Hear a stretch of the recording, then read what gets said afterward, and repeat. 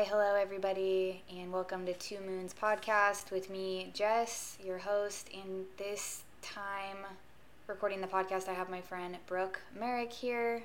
Hi. And Brooke is a doula, an intuitive, a spiritual person, a wonderful friend, and also a person who microdoses for their mental health, which is going to be the topic of the podcast today. Yeah.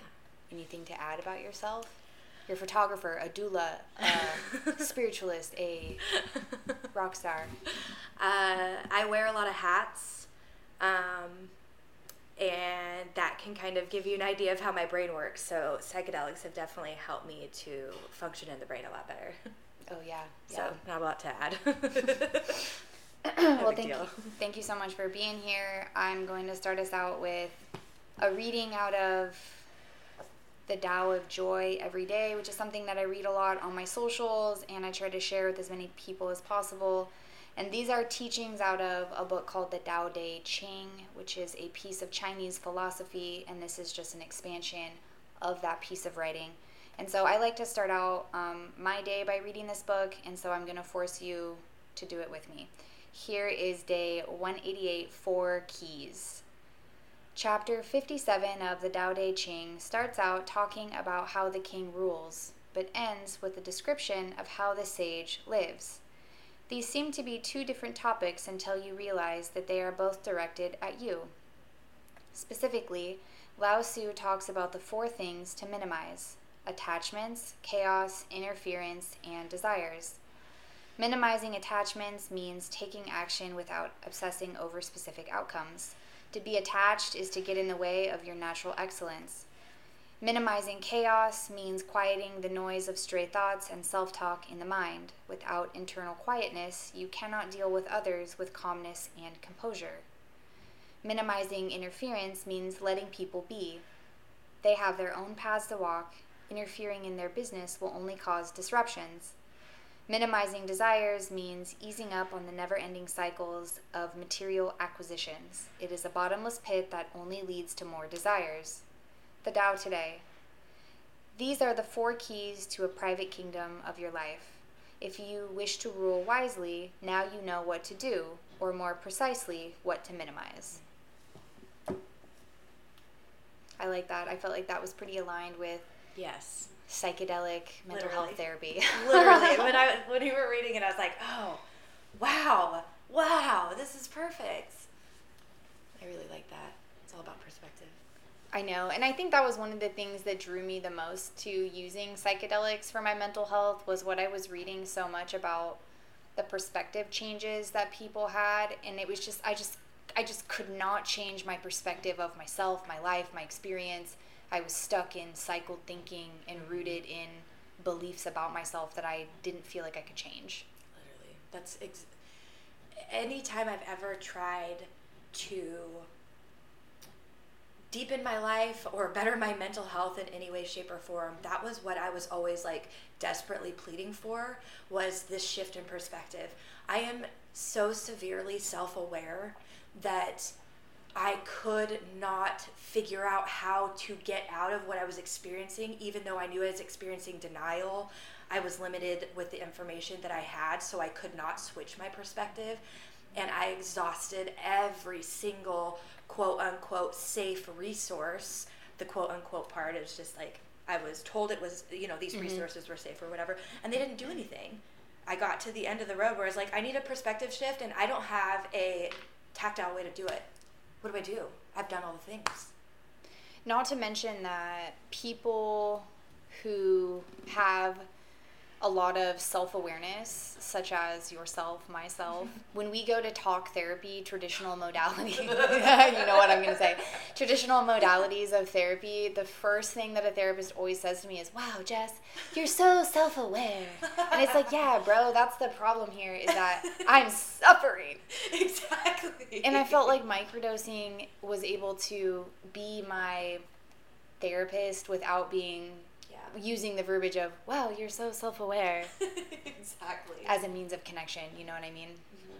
There's this thing that I think about a lot is like, I don't know if this resonates for you, but for me, for so many years, I was like, I wish that there was a me to help me. And I didn't mean it in like an egotistical way, but I just knew that I needed somebody with my depth of thinking to help me. And that is how the medicine helped me. It's like I needed a me for me, and I found my me for me through that medicine. The craziest part about that statement is that the me through me was me.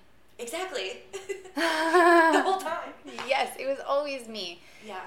And that's one of my loves of psychedelics too, psychedelic therapies and treatments, is that I really got the opportunity to take my power back when it had been stolen from me just too many times in my life. Yep. And I did not know that I, myself, me, had any power at all.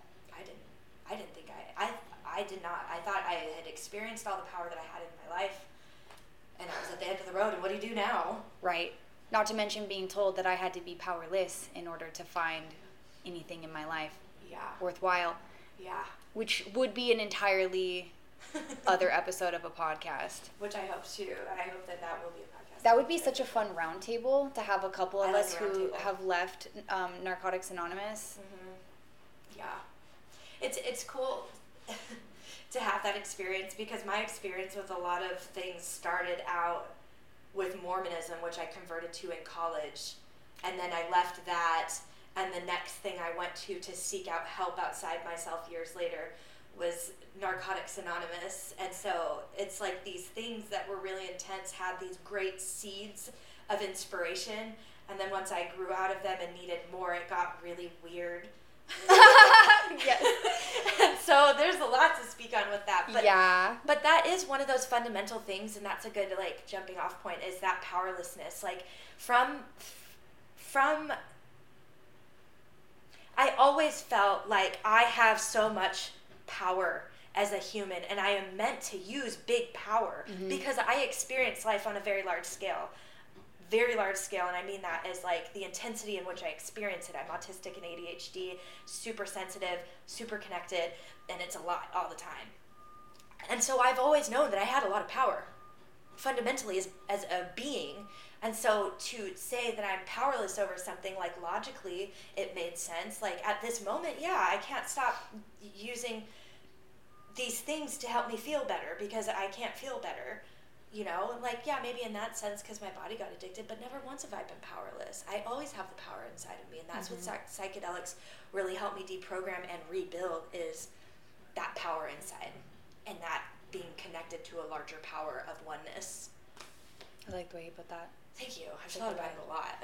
Well, I mean, I think that being in 12-step recovery complicated my entrance into psychedelic therapy greatly. Yes. And I know that you can relate to that. Yeah. And that pulls me into like my first little question that I have written down in my notepad in my phone is for me, there was so much fear around doing psychedelics for my mental health in microdose form. I was just terrified because I had been in 12-step recovery for like 20 years. So I was scared to death about it. And so, you know, what for you were some of the biggest fears about doing microdosing therapy? Well, can I give a little background on what led me to that? Please. Okay. So my journey I start with recovery, you know, and I didn't start using psychedelics at all, recreationally or otherwise, until I was about 25, because I always knew that it wasn't the right time. And then when it was, I used them recreationally. I also use them responsibly. So I only ever had a good relationship with them. So then when I got clean, I went through all of this programming to help me not focus on drugs.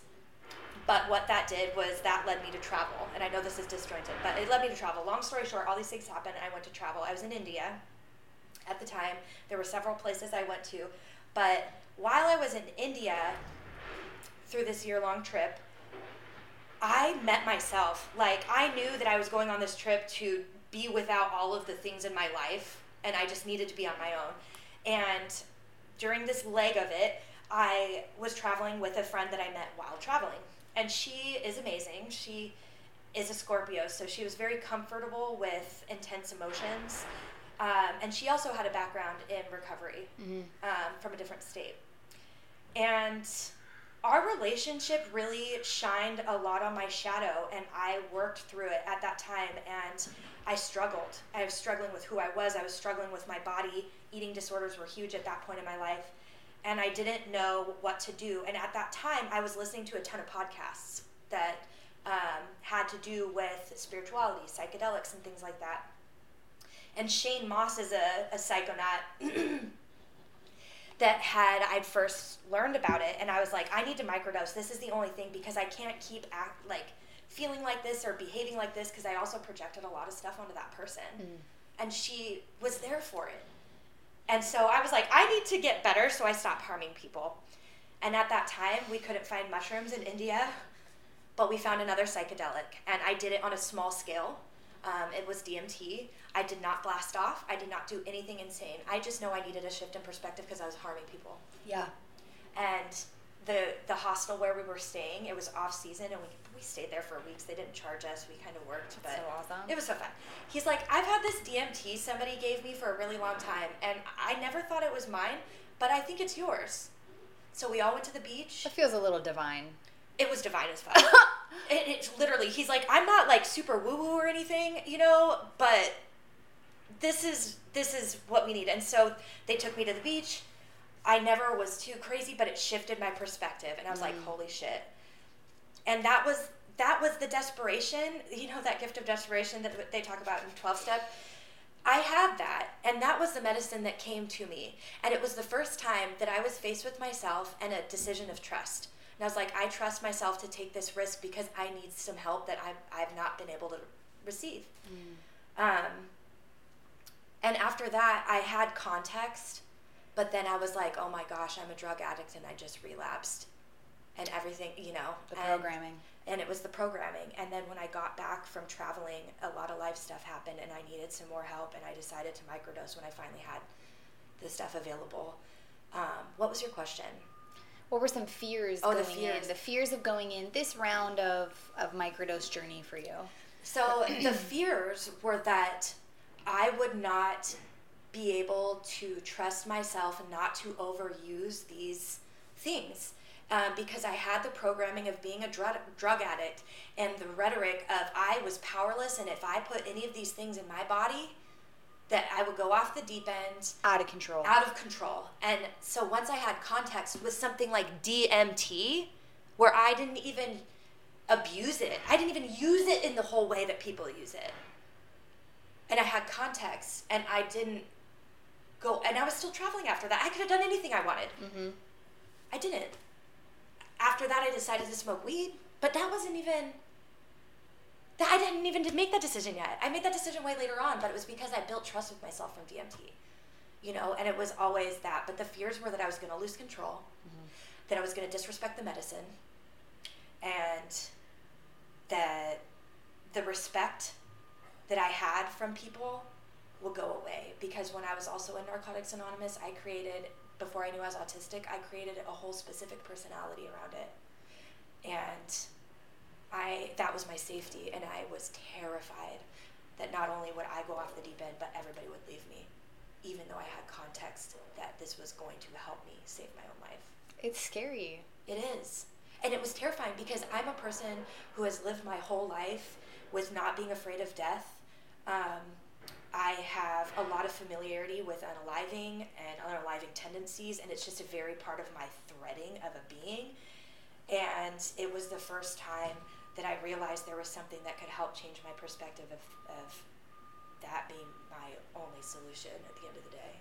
Yeah. You know what I mean? I do. That is part of the reason why I started microdosing, is that I had a new baby, and I was so suicidal, I didn't know what to do. I was just like, right? I'm either going to leave permanently, or I'm going to try this one last thing. I had tried to take tricyclic antidepressants for my depression, prescribed by my doctor, because I also have chronic pain.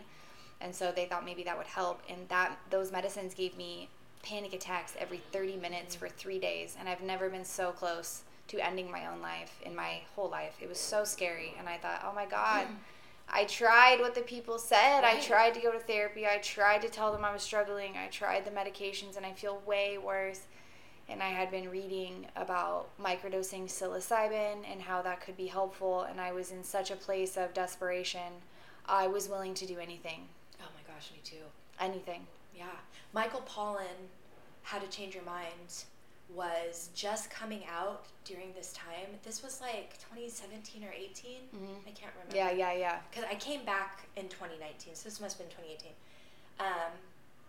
And that really helped battle the messaging in my own brain around the shame. Like, there was scientific evidence of, and this, Michael Pollan himself was like a cynic, and there was just evidence that I could wrap my brain around that wasn't coming from my own brain. So I couldn't subscribe to the rhetoric that your brain is trying to kill you, and it is going, the 12-step, your disease is going to kill you, and da-da-da-da-da-da-da-da. And, like, I had a lot of evidence that was like, no, that's not the case, because I have a deep history of trauma in the pharmaceutical world. Like, until I understood where my brain is now, I was misdiagnosed bipolar years ago, and, like, was in the system. And the laundry list of intense medications that I have been on is absolutely insane. And so not only have I have experience to tell me they didn't work, but I also have trauma.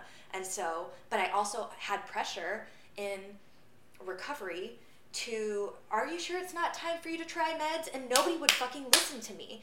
Yeah. Nobody would listen to me. And I was like, no, I'm not going to try meds. And it's not because I'm being stubborn.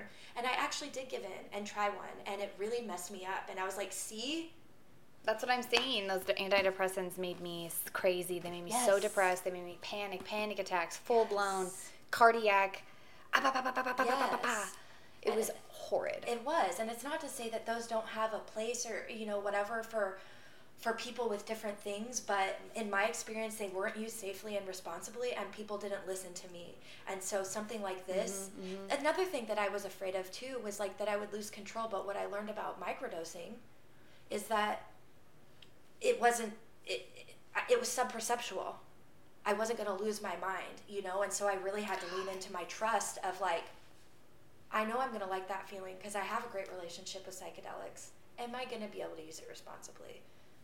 And I did. And there were even times where I had a little bit more, and I, like, would go to work and just be a little more elevated. And what I learned, and I was like, I know I wanted this, but why am I using it like this, And what I learned is, like, with my brain and stuff and my proprioception and stuff, my body can't always read different things. And so I got to show myself that I do have safety even on a microdose day. If it was a little higher than normal, A, it was okay if I enjoyed it. B, I didn't lose control. And C, like, that doesn't even happen anymore because I got to build my relationship with the medicine safely, and it was a choice that I made, and an internal choice, and the fear was that I couldn't trust myself. Yeah. That's hard. That's a hard one to overcome. Yeah. And I think really early on in my journey, I was super into Ram Dass. I like Ram Dass. I enjoy his writing, but your relationship has shifted a little. That is correct. In the beginning, I leaned really heavily on Ram Dass. He had a lot of writings about his relationship with psychedelics and using it as medicine, and something that really stood out to me in the beginning of my journey was him talking about the intentions and how that will guide your way. And every time that I microdosed, I made it such a ritual and an intention that it felt impossible for me to abuse that. Right. There was no way for me to abuse the relationship that I had built with psychedelics, because it was like every time I microdosed, it was at night, my baby was sleeping, my partner was home, I ran a bath, I knew it wasn't going to make me wig out. Right. I would be with myself in the bath, write in my journal, cry, create like this ritual of safety. And I love that it's different for everybody. That's not everybody's relationship with psychedelics. Mine was totally different and still is, and that's so cool because I remember you sharing that with me. And there are times where I did treat it like that, but, like, I want to be that, and I'm learning that I'm not like that consistently. And when over the last few years because I've been microdosing off and on since 2019 at this point, I was naturally and subconsciously using it for social anxiety. And it was a game changer. I I like to say, retired from the restaurant industry after over 20 years of being involved in some way, shape, or form. And I would microdose before work often. And in the last couple of years, that was the only time that I really needed, not necessarily, but the main time that I would need it. And that's why I mentioned, sometimes they would be a bigger microdose than others, but it was because I needed it socially, and now I know why, but and that's what I love about mushrooms. Like, I microdose ketamine now through my naturopath, and I can speak on that at a different point, but psilocybin was my main thing before, and I forgot what I was going to say. I lose my train of thought, but they were different, and it's different, and I forgot. Yeah. Well, I do that a lot. It's okay. It's fine. That's the universe of somebody's gonna laugh.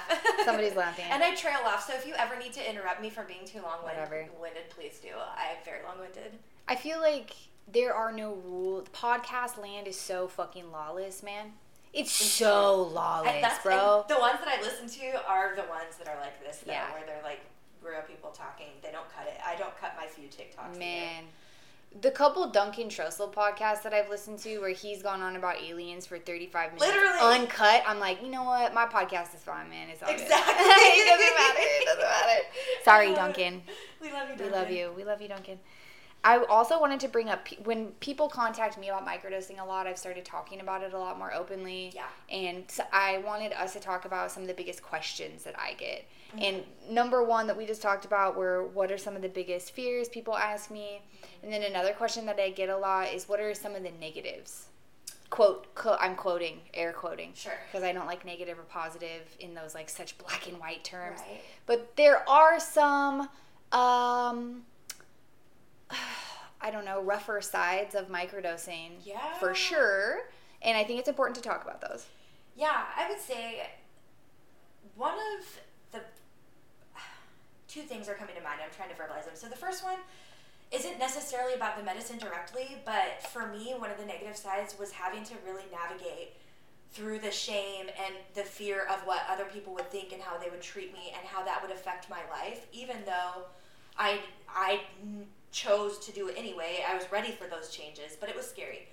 But that also leads me to the next thing is I think that because a lot of people have contacts with psychedelics as like a fun experience or with meaning to be fun, because obviously we all know about bad trips. You're not doing this to just have a bypass. We're not bypassing shit. It is literally the opposite. It's in mag light.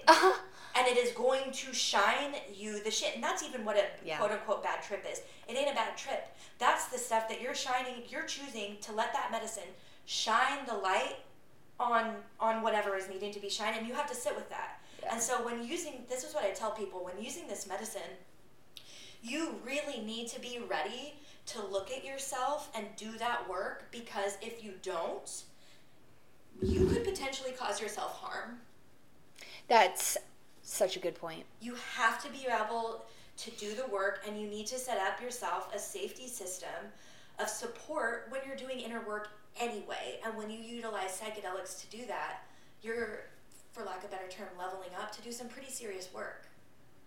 I think it's very, very, very important that when you're doing introspective work on psychedelics for mental health therapy, doing shadow work, any of those things, it is so essential, vital. If I was going to say there's one thing you have to do, and I don't use that word very often, it would be that you have to have a way to ground. Have to. It is, and that's one of the things I like to teach people, are accessible ways to do that. Yes. To do that, because it's literally critical. You are using a medicine coming from the planet. You need to connect yourself to the planet to not only have the full use of those medicines, but also to ground yourself to get through that stuff. You're literally unearthing yourself. Yes. Unearthing yourself. You have to have another soft place to land. Yes. And whatever modality that you choose to ground yourself, be it whatever it is, I think that it's absolutely vital with psychedelic therapy, whether you're doing that with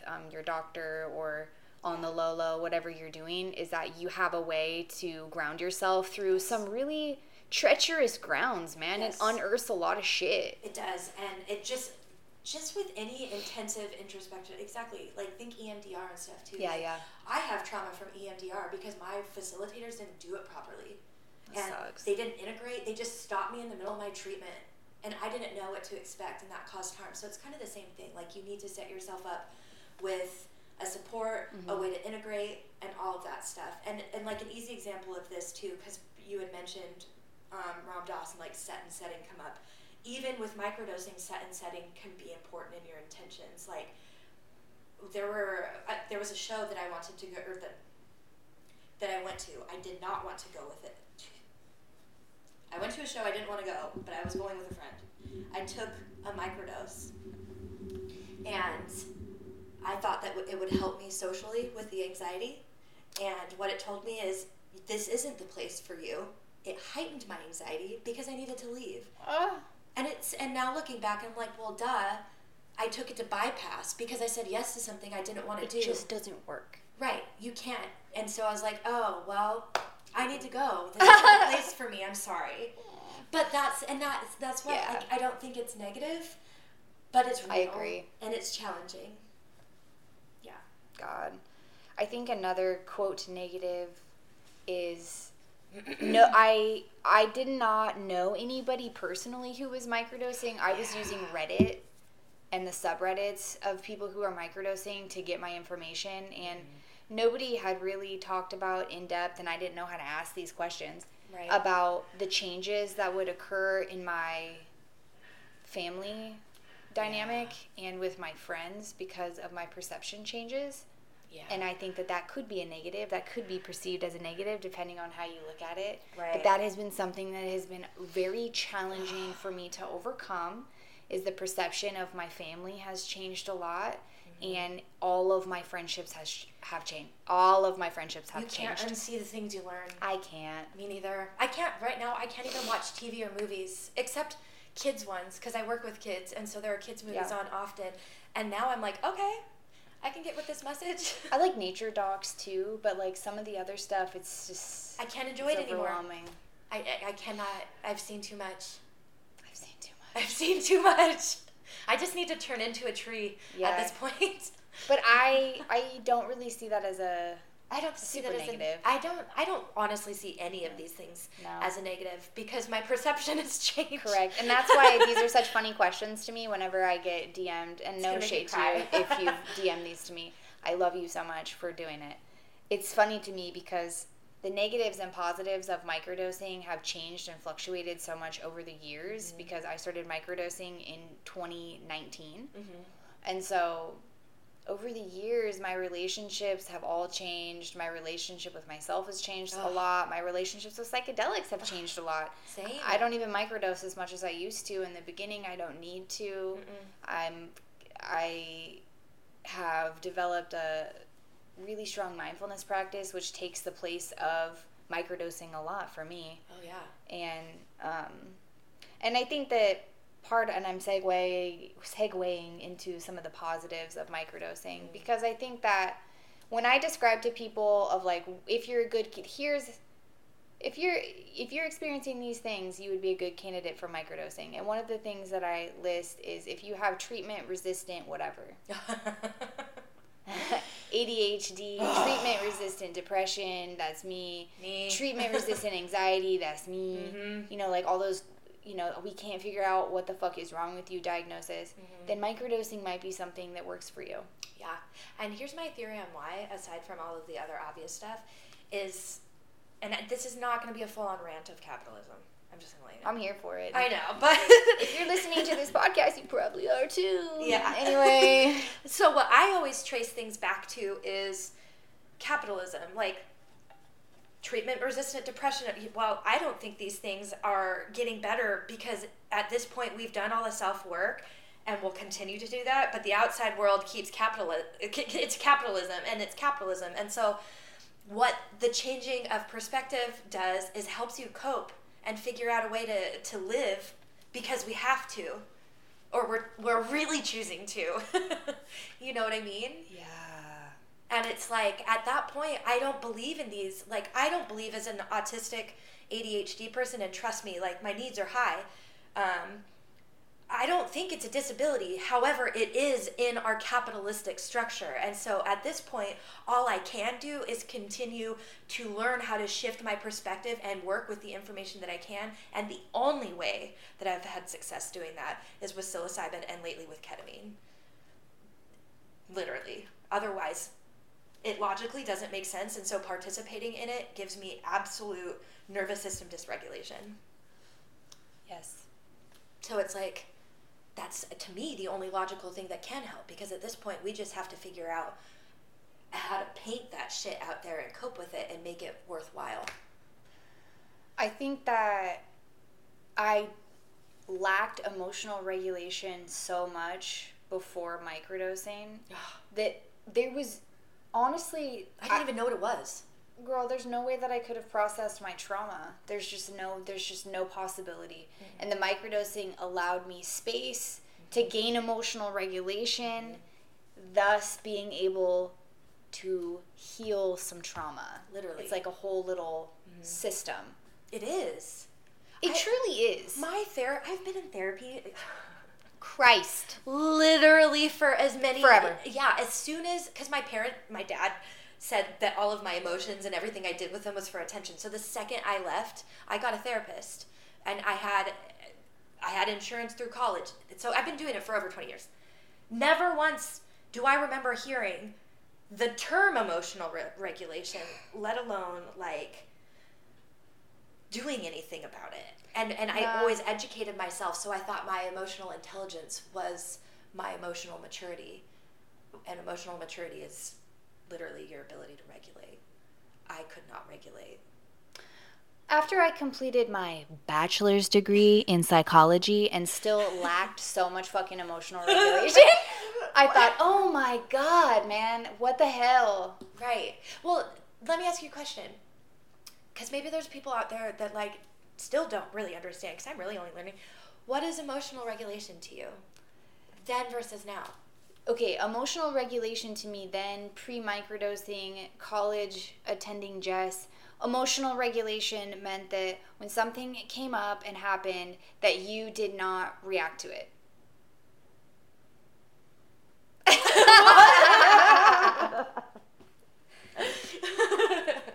That's fair. I probably would have agreed. Elsa it. Stuff it down, conceal it, don't feel it. Right. You know what I mean? Yeah.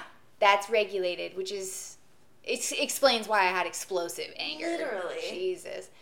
Now, emotional regulation and being able to have some intelligence of what's going on is to feel the entire array of human emotions when they occur. Yeah. And to support myself through those moments. That's it. I love that. And that's literally based on experience and context, not theory. Not like there's this thing out there, we got to read all the books to get there. No. It's in there. It's already in there. Mm-hmm. And I don't think that people often understand that even when you have really good emotional regulation, whatever that means, and if you don't know what that means and I'm just saying words that you don't mean, then I'll use different words. If you feel like having a good response to what's going on around you, that makes you like sound of mind or whatever, it's not. It's not. What makes somebody emotionally regulated, what makes them whatever, is the ability to see themselves through the storm. Mm-hmm. To take a breath, to hold their own hand, and to calm their own nervous system. Like, that's emotional regulation. Right. Is to bring yourself back to homeostasis. Yes. Oh, that's such good verbiage around it. And that is exactly what I've gained from this stuff. Mm-hmm. And you know what the missing link for me was? Because a lot of my chart is Aries. And again, I'll probably say autistic a million times because I'm in the first year of learning about it. And it's important. It's important. And I want to talk about it. And I'll say it a million times so people can identify it in themselves too. But then I forgot what I was saying. You have a lot of Aries in your chart. Oh, yeah. And so I'm an external processor. Yes. And I need to be able to do things out loud, and I never was able to navigate it. But as I've taken these psychedelics and been able to slow down and watch this stuff in real time, I have learned verbiage around it. I've learned to talk to my friends and learned what it means for me to regulate and how to get myself there. And the most profound part about that is the way that my brain has been able to slow down, for lack of a better term, and navigate those steps inside of the emotions. Because my emotions are huge. There is no hiding them. Never has been. But I can navigate them now. I can reach out to a friend and say, I'm going through it right now, and then they're like, dude, that sucks. And next thing you know, oh, I'm regulated. And then even from there, I experience excruciating physical shame and humiliation when I do that, even to my closest friends. But again, because of the microdosing, I recognize it and I get myself through that and I use my tools. I have had these tools and so many tools for 20 plus years, but I had so much education and no concept of how to use it. God. Because I couldn't. And nobody taught me that, but even if they tried, it was just more education and less regulating. And I think that, I'll segue, if you don't mind, into the ketamine. Mm-hmm.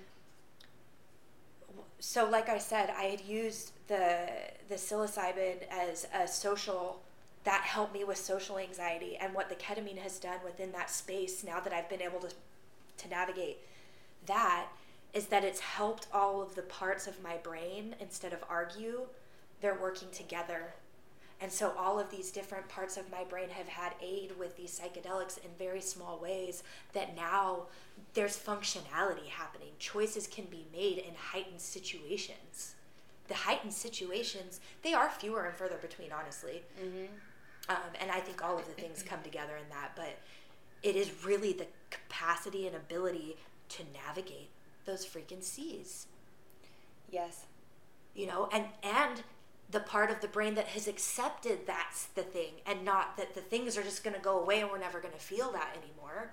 I think too, psychedelics open up a part of the brain that can accept the absurd. Yes, that is such a good way to put it.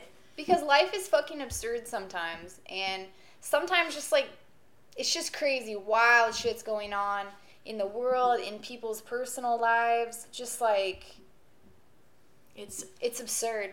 I feel like microdosing has helped open up that world of accepting that piece of life, and letting go of the desperate control of chaos. Because we can't control the chaos of life, but little old me really thinks that I can. Same. And that's the human condition, and I think that's the piece of the divine aspect of the medicine too, is these medicines are operating in different realms and in different ways than we can even understand, in my opinion. Yeah. And that's a piece of the medicines too, is that absurdism piece.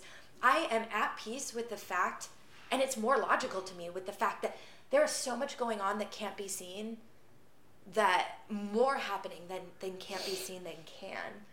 And there's uncertainty with that, and a void that cannot be filled with that the human condition is to want to fill that void.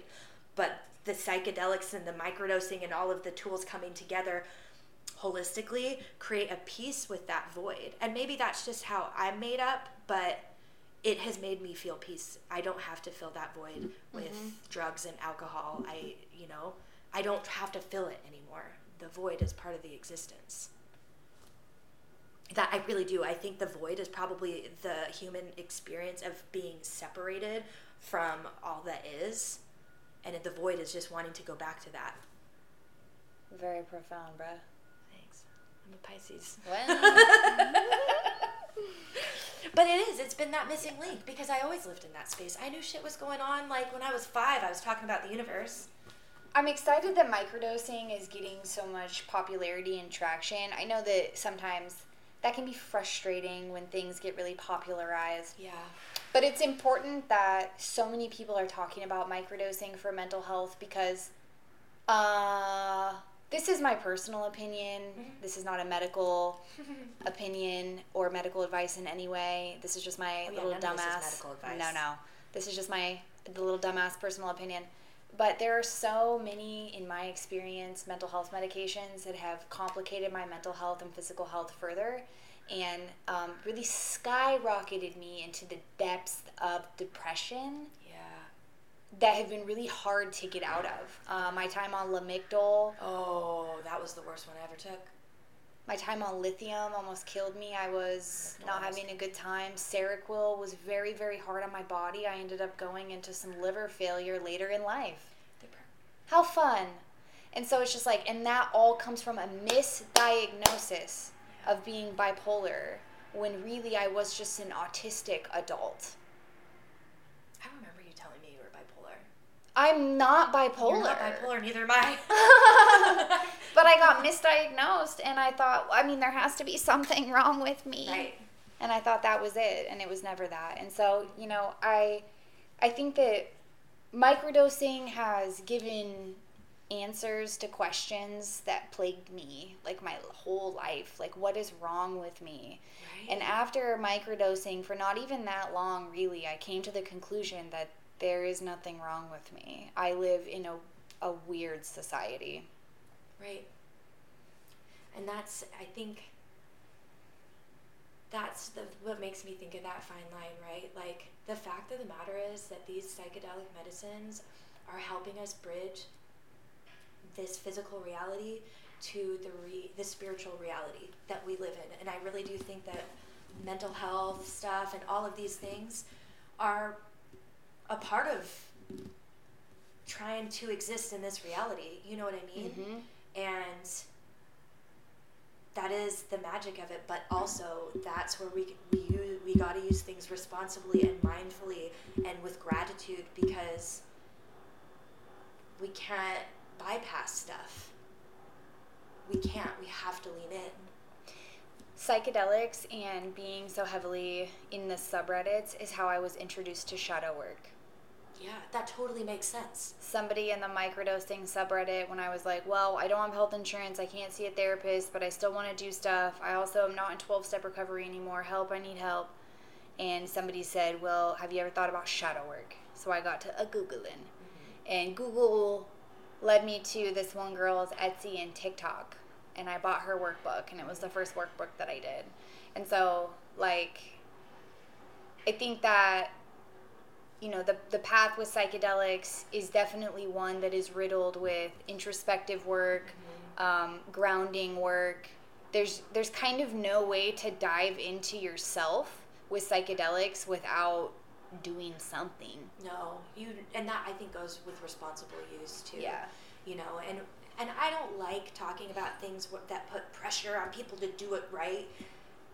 But I can say with, you know, some strength in my voice that responsible use is not only going to benefit yourself, it's going to benefit society. Because with anything, things can turn harmful. And if you use these things and don't look at your stuff, you could start acting out. You know, I don't know.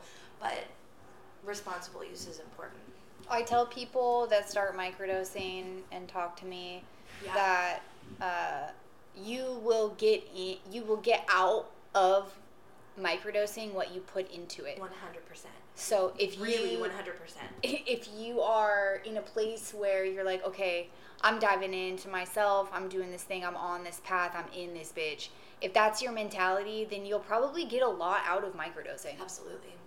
Absolutely. If your mentality is, I don't know about this seems kind of woo-woo and stupid, don't do it. Probably not going to get anything out of it. No. No. And I communicate with the medicine, like you know, and so when I talk to it and I set my intention, I'm doing it as a conversation. And so when I also think about that, I'm like, there's this being that is helping you through this medicine, because mm-hmm. fungi are more of a being than anything. They're not plants, they're beings. Oh, yeah. And, like, you gotta respect it, you know, it's not gonna do what you want it to do, you know? Yeah. I don't know, it's interesting, but... I'm gonna plug the movie The Fantastic Fungi. If you oh never, my gosh, oh my god, so good. I saw it in the theaters in this tiny little theater. I'm so jealous. It is such a great movie, and increased my love for mycology so much more. Me too. They're incredible. I want to meet Paul Stamets. don't know. Here's a plug. Paul, if you're listening. Oh my gosh, can we meet you? We live in Oregon. We love you. We do. I got to see him. We're obsessed with you. I saw him in 2020 because I was on the Psy 2020. I didn't end up doing a whole lot of active work with them because the pandemic ended up. Yeah. But I was on that committee to get people in Portland to sign up for it. We got to see him speak at the Schnitz, and he is just, they are working through him. He is not human. He's half mushroom. He channels through mycelium. I swear, there's mycelium coming out of his feet. I love him. He's a channel. He's good. Yeah, and so Michael Pollan and Paul Stamets are two fantastic resources to really bridge that gap from people's perceptions of quote-unquote woo-woo and then actual science. Because this is something that is scientifically backed, which is cool, more than cool. If you want some woo-woo stuff about microdosing, I would suggest really anything written by Ram Dass. Oh, absolutely. The podcasts and stuff that I was listening to were about heavy with Ram Dass. I think that he's a great beginning teacher of psychedelic medicine and how to dive in. That is what introduced me to a mindfulness practice, which has been A1 for me. Very helpful with emotional regulation. I have not punched something in a long time. That's really great. Pat on the back to me. My meltdowns are much less severe. It's helpful for real. And thank you, Brooke, for talking about psychedelics. I'm going to use the last bit of time that we have to talk about the retreat that we have coming up. Yeah. Brooke and I have teamed forces. Each of us individually have done a retreat. Brooke did a retreat last November, a spiritual retreat. And then this past summer, I did one, a camp out retreat in the summer. And individually, we both were beyond stressed. It was so much.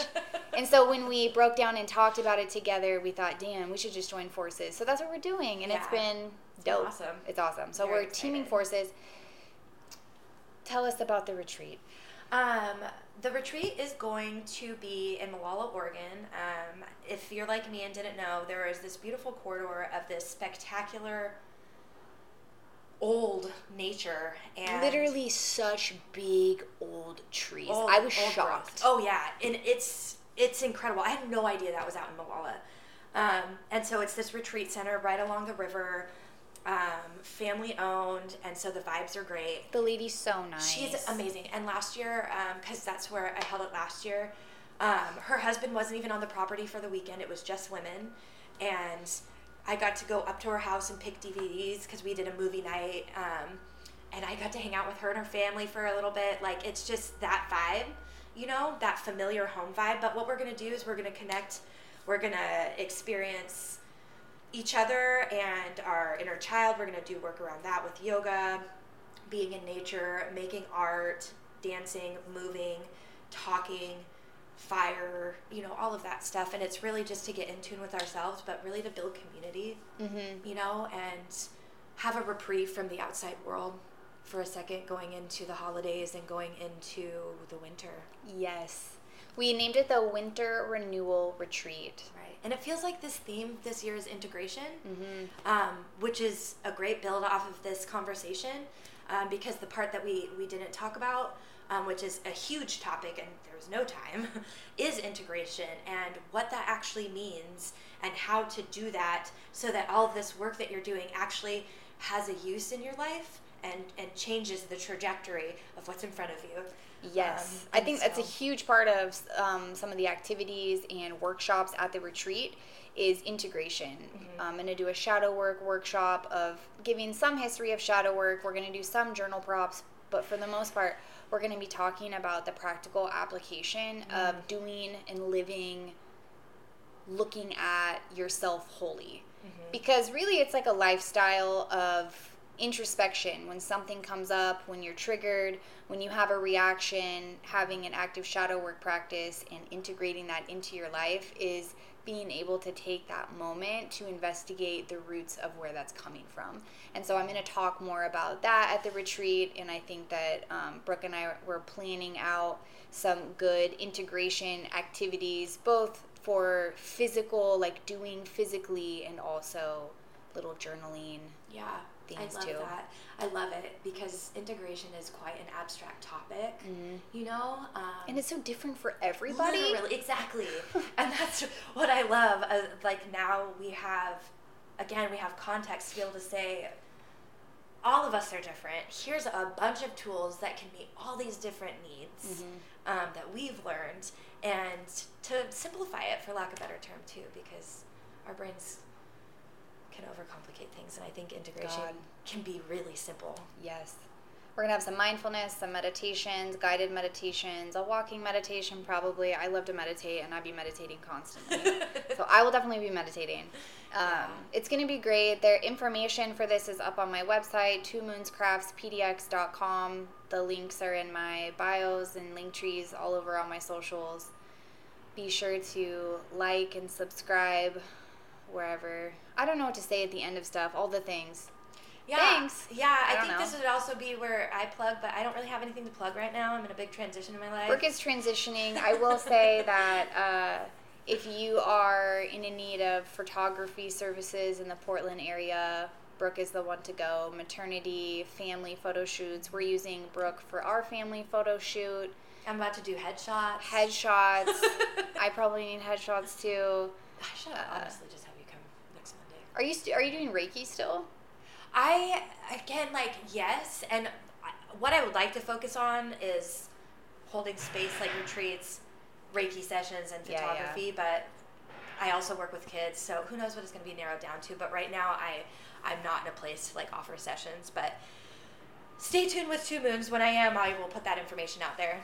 I'll definitely be sharing it, so if you follow me, you'll be hearing about what Brooke's doing, so if you're interested in that, then follow my socials. I'm always trying to plug my homies. And I had a past life reading done by Brooke. Oh, yeah, I'm good at those. You're so good at that. I forget. Okay. To me, I feel like I'm not good enough at all, but they're pretty good. I was crying, man. So does it still feel like it makes sense and like it's valid? That's what I'm concerned. I'm like, what if I'm making this stuff up and people, but they'll know, they're like, this doesn't apply at all. And so I like little follow-ups where I'm like, does it apply? Does it make sense? They're like, yeah. I'm a triple earth. I'm literally cynical. That's true. It was definitely very good. So when Brooke is doing that again, I'm definitely going to plug her. Thanks. And thank you so much for being here, and thanks for listening. Yeah. And we'll be back. I'm going to try to do a podcast once a month. It's a big commitment, so I'm going to try to do once a month, but we'll see because we got the retreat coming up. But anyway, okay, bye.